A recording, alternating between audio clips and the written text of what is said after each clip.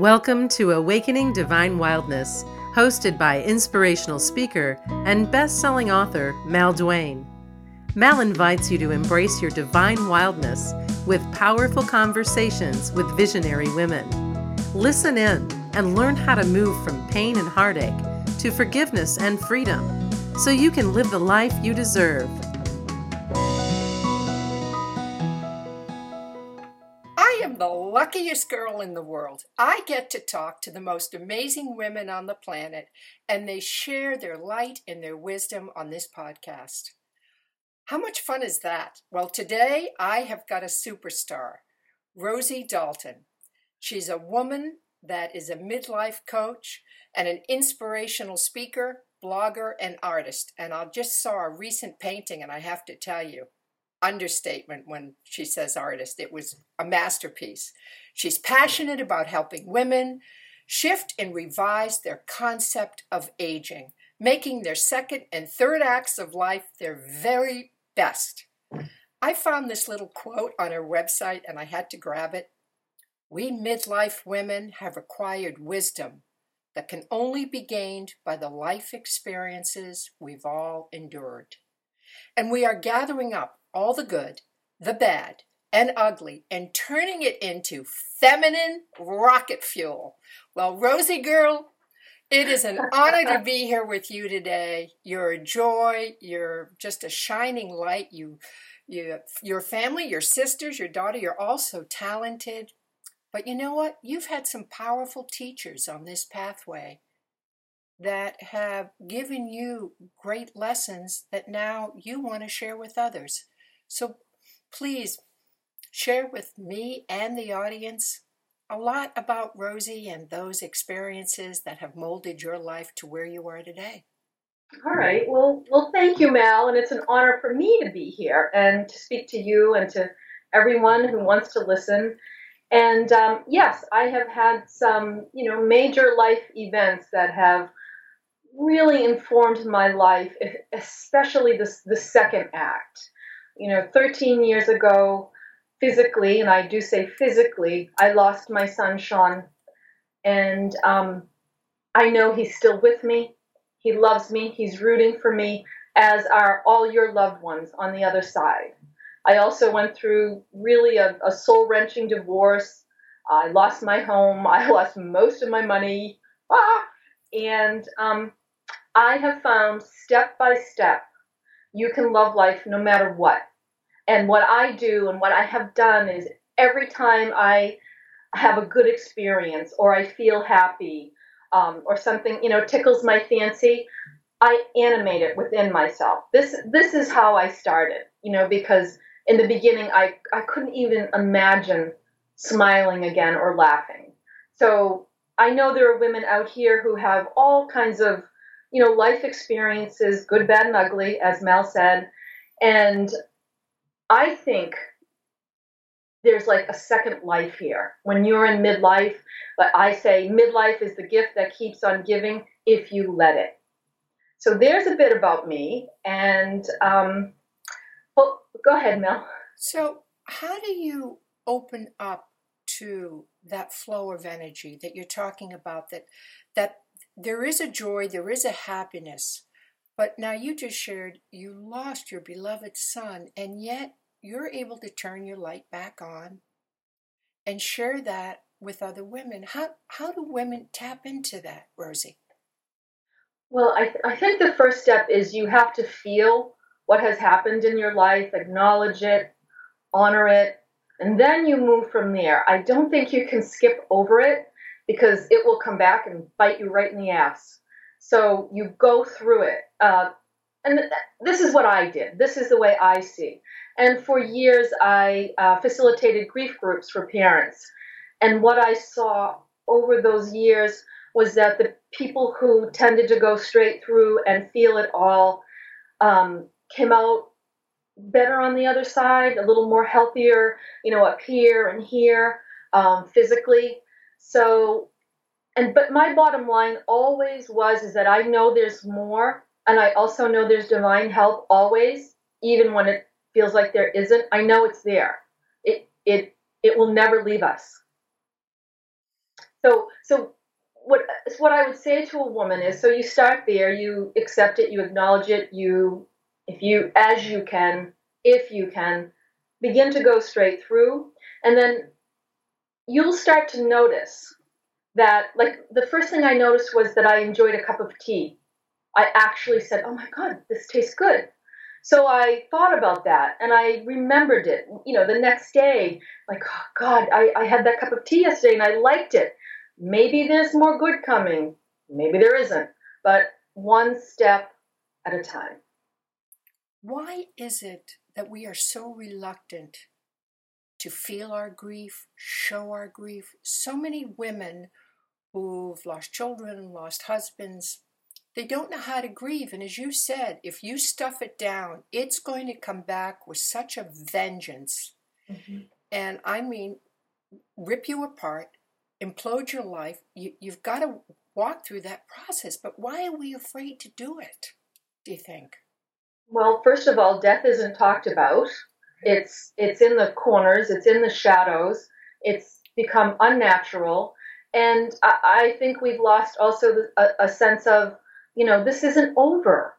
I think they used to know this isn't over. This is a transition.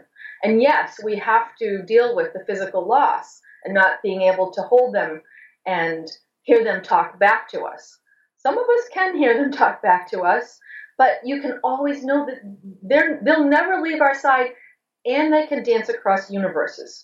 So if society isn't talking about death, if we aren't, talking to each other about death, if we're not able to verbalize, our pain, if we don't have people who can stand in the circle of fire with us, well, then how do you do it?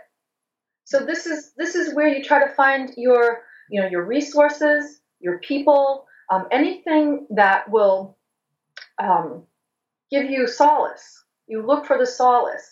And, I still do a big grief conference at Kripalu with my sister Maureen.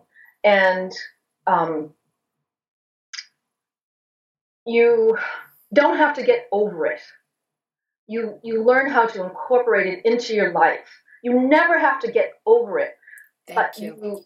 You for do those have to, words. Okay. Yeah. Continue though. That's so important. I'm sorry. Go ahead, Mal. That is so important. Women think they have to get over it. You don't have to get over it. And I didn't mean to interrupt you, but those were such important words. You don't have to get over it. No, but then the second half of that is you have to learn to weave it into your life. And that's where I think you can begin to move forward. I think it's such a relief for some people, like, oh my God, I don't have to get over it, even though other people may want you to, because it makes them more comfortable. So, oh well, you're never going to get over it, and deal with me. That's how I I have a little bit of spunkiness, so that's actually I lost my spunkiness for quite some time, but it's back. That's obvious. Now, you did something that I think also really helped you in that process. You started working in a grief support group to serve others. And sometimes when we take our pain and we don't focus on ours, but use it in a way to help others, I think is one of the most magnificent healing steps we can take for ourselves in that process. Yes. So serving others, always. It will always take you out of yourself. But I will say this about, me creating those groups. I needed it for myself as well. So, they often say the teacher teaches what she needs to know or he needs to know. So that's really the truth of it. I needed it for myself. And yes, I would give heart and soul to my groups. Now you've recreated a new electric, loving marriage, a partner. And so share a little bit of that whole experience, going from terrible betrayal, divorce, losing your home, to now connecting to this wonderful soul and creating Act Two. Well, so I'm, my first husband, I think, we were together for a reason, and then it became that we shouldn't be together. So I wish him all the love and luck in the world. I want him to be happy as I am. So with this, my new husband, we are wonderful companions. And when I started dating again after my divorce, I said to myself, like I had said to other women, look at men with new eyes. You're a big girl now. Look at them with new eyes. And that's how I moved forward. And I believe David and I were destined to meet. He is the number one attribute I looked for in a man was kindness. He had to be kind. And if he wasn't kind, that was it. I didn't spin my wheels, didn't waste my time. And I had a little bit of a learning curve when I first started dating. Yeah, So I know. I didn't know men, and but again, I moved forward one step at a time, and I forgave myself for the mistakes I made. So life isn't perfect. There you go. What specific tips could you give to a woman that now wants to create a new relationship in her life, have a new partner? Maybe maybe it's not a marriage, but just even to have that companion. It's very threatening to start over, and especially when you are in midlife. You're not 25 now. You're midlife and you're starting over. So how does one recapture their self-confidence, to do this? Okay, so, and I'm sure people have heard this before, you start with yourself. You start loving life yourself. You start entertaining yourself. You go on little adventures. You begin to love life. So that's what you're also bringing to the table. And like oftentimes attracts like, and not that you won't get some clunkers, you will, or you may. I shouldn't say you will. You may, but you're okay. You go on a date, and you're not sitting there saying, is this going to be my next, relationship? You're saying, does he work for me? Not do I work for him? Does he work for me? That's where I began. I approached midlife dating far differently than I did as a young woman. So love yourself, entertain yourself. That's where you begin. And what are your, I can't think of the word, what is it? What's the rule? What's the rule breaker? Is that the thing? What would, what can't you accept in another human being? And you stick to it.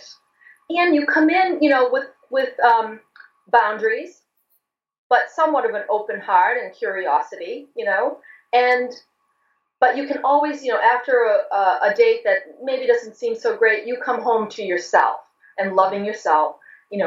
What do you love in life? Find out, what are the things I love now? That's where you start. That's my opinion.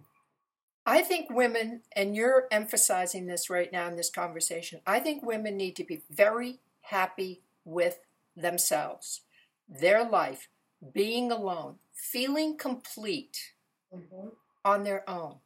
Right. Then you become a better magnet to attract somebody who's going to fit into that life.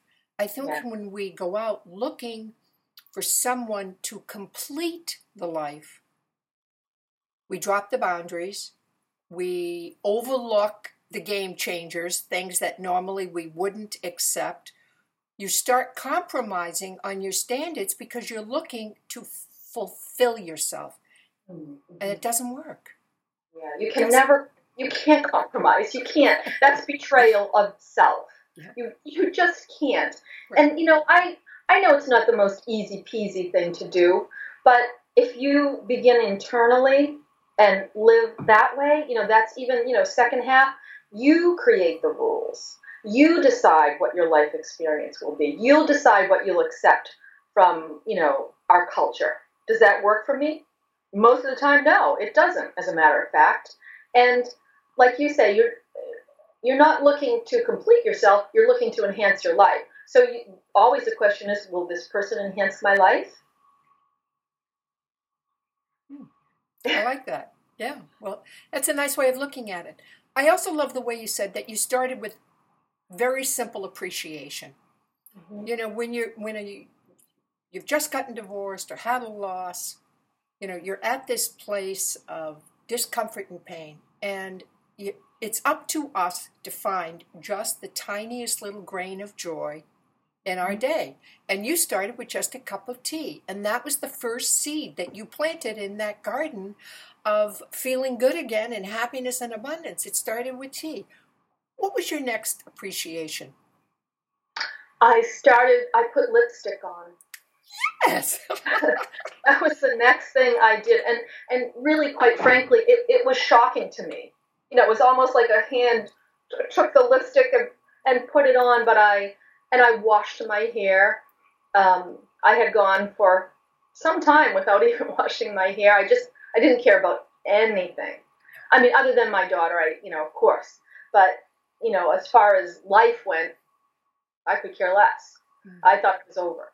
So, yeah, that was the next thing. And then I love to go out to lunch. I like to go out to lunch. I like good food. So I had a friend, Lorna, who would take me to lunch. And, but I will say, even to this day, I have my really down days. I'm really in rough shape. But I always believe I'll come back because again, I keep feeling when it comes to me the loss. I think the soul saying you have a little more work here, and let's address this so that again, so you can clean it up and you can keep moving. But gratitude, huge for me. When I'm really down, if I can write down 5 things that I'm grateful for, it's helpful. And I love that you still allow yourself to have these off days. You know, this journey is not about perfection, especially when we get to a point of midlife. It really is allow ourselves to have a bad day. There's nothing wrong with having a bad day. It doesn't make you flawed or imperfect or anything else. You're entitled to it. Yes. So yes. Allow it. You need it, you need it for growth. Yeah. So, yeah, allow it. So maybe you curl up in a ball and you read a book, or you say you have a cup of tea, or you just zone out. Mm-hmm. And I don't think women give themselves permission to do that. They think that they always, in a way, have to be on, and we don't. And that's a lesson, a big one for me. I always thought, I've always got to be positive, always got to put my happy face on, always got to show up looking strong. Well, you know what? You don't have to. I woke up this morning feeling very sad. Yeah. Okay. And I said, I'm going to allow myself that, and I'm going to figure out why. Mm-hmm. And I just think it's life. You wake up one day and you're saying, gee, I'm feeling a little challenged. It's okay. Mm-hmm. Yeah. And you know what I found out, Mel, too, that worked for me? I have begun to speak to myself, like really sweetly and gently saying, oh, honey, yeah, this is a rough day, sweetie. That's how I most of the time talk to myself. But it's really become ingrained. And I'll do whatever it takes to comfort myself, to find solace, but I speak to myself differently. And that's huge for women as well. I was doing the exact same thing before this show. Mm-hmm. It's talking to that inner child and saying, this is okay, we've got this. And today may be a bumpy day. Yeah. But that's okay. We can do a bumpy day. Yeah, we're good with because that. She's a part of us. Yes. Our little girl. She always will be. Yes, and we need to treat her with love and kindness. Mm-hmm. And I read a wonderful quote in a book the other day that I'm reviewing for Shannon Kaiser. And she said, when we grow up, we need to be the person that little girl can depend on that maybe wasn't there when she was small. This is our opportunity to comfort that inner child, that little girl that maybe didn't get that comfort when she was younger. We can be that person now. And I thought that was so powerful. And that's the way I treat myself on a bad day. I am the nurturing support for that inner child when she's having a bad day. Yes. Bravo. And so, that's So what are some of the other practices that you like to put into place? I mean, I know that you're a recognized teacher at Kripalu, teaching women, embracing this life, enjoying where we're at. So what are some of the favorite things that you love to teach and do, Rosie? I love retreats. I love taking care of women. That to me fills me up and makes me feel like $1,000,000. I have always been a caretaker. It's a part of my, makeup. I love creativity. I love resources and tools. I was trained by Martha Beck, and she is a font of magical wonderfulness. So she taught me, and that's what I like to teach women. Here are the tools, here are the exercises, but everything's really juicy and vibrant. See, this is what midlife is to me. Juicy, vibrant, second chance, all these things. It's not anything that our culture is championing, except for us, for midlife women and men. I see men jumping on board as well. But I love retreats. I love workshops. I love teaching creativity. I do women's creativity workshops. I have a wonderful workshop coming up in October here in Marblehead. This town is it's full of beauty and it's inspirational and yada yada. But that's something that I love to do, and I have a midlife women's retreat in January at Kripalu, Embracing the Ageless You. So these are things that jazz me up. These are the things that give me more energy. I love it. Yeah, I love it. I didn't know you were trained by Martha Beck. That's wonderful. Yeah, she has a really terrific program. Oh my gosh, she's out of this world. She's a really unusual being to me. Mm-hmm. And she's also had her own challenges. The way she was raised, now her son. She's so powerful in living her life authentically and also empowering others on that path. There's a saying within the coaching community, her coaching community, is that you live it to give it. So that's what she did. That's what she encourages us to do through our coaching practices. So that's beautiful. That's beautiful. So tell us, how did you meet your husband? I met my husband on Match.com. For all those women out there that probably are saying, I wonder how she met that wonderful man. And I've seen pictures of him. He's a hunkster. Yeah. He is. Yes. He really is. That's the cherry on top. But who he is, I thank my lucky stars. I thank God because he's such a good man. And that's what you're looking for, a good man, and a good man who you're not giving into a void. It's reciprocal. We're, again, being a good companion is huge. We're not exactly alike. And that we respect each other and we respect our differences, but we come together really well. And I met him, so I'm going to say this. Ooh, excuse me, I'm shaking the screen here. That's okay. Women, if you can meet them. So I met David in person. There was a meet and greet type of thing. And I think those things are great because you get to see the real person and not just the best foot forward all the time.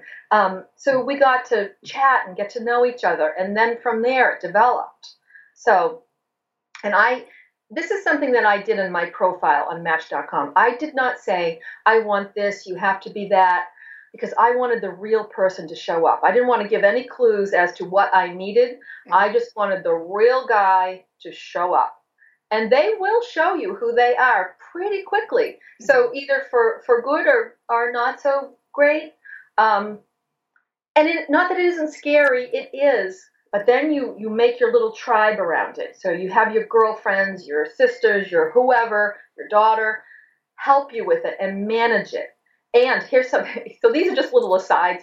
I would go on a Match.com date, and I would get there early, and I would tell, the maitre d', the hostess, hi, I'm here on a Match.com date, and if he carries me out of here, I do not belong to him. I love it. I love it. Good planning, safety. Yeah. So you have to be safe, and you have to have boundaries. Again, be curious, and have somewhat of an open heart. Yeah, you've got to be open-minded and just sort of take it all in. Don't be too quick to judge. And I think we all can do that. We can be too quick to judge somebody. How long have you been together now? I think it will be 5 years in 5 years in September. Nice. Yeah. And we were married last September. Oh, so your first anniversary is coming up. Oh, how exciting! No wonder you're glowing. That's wonderful. Thanks for you. That's wonderful. Wow. You're going to be at Kripalu in January. Do you want to give us a little preview of what you're going to be teaching out there for our listeners? Sure. So I am all about exercises I want people leaving with concrete tools, things to do to set things in motion, not to have you have all this wonderful feeling when you're in the retreat, but what do you do when you go home? So I'm very focused on that. I mean, again, it's very inclusive, accepting, but it's like, hey, have you tried this? Have you thought of that? Do you know this person? Have you read this? So it's forming a little tribe.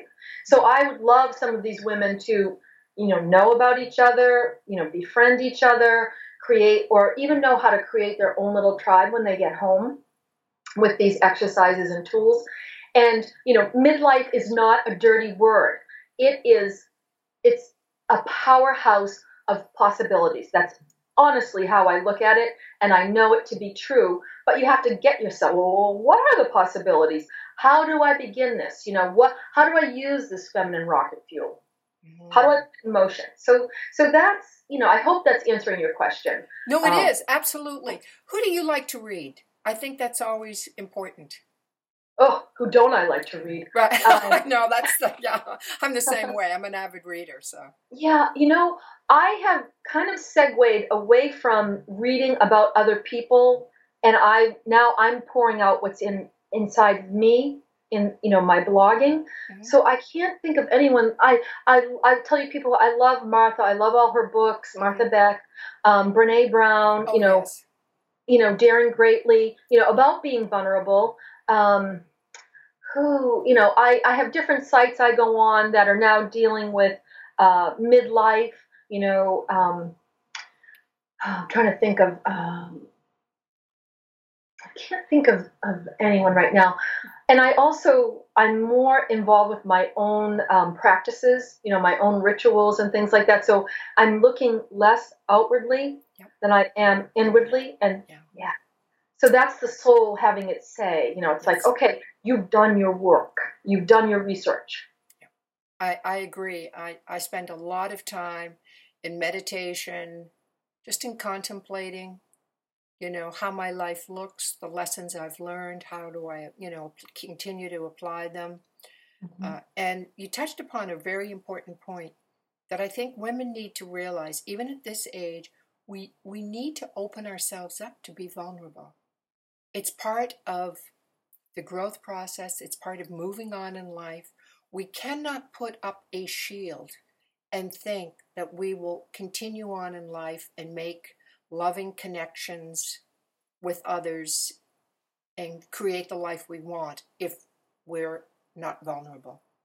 Being vulnerable is really an element of beauty.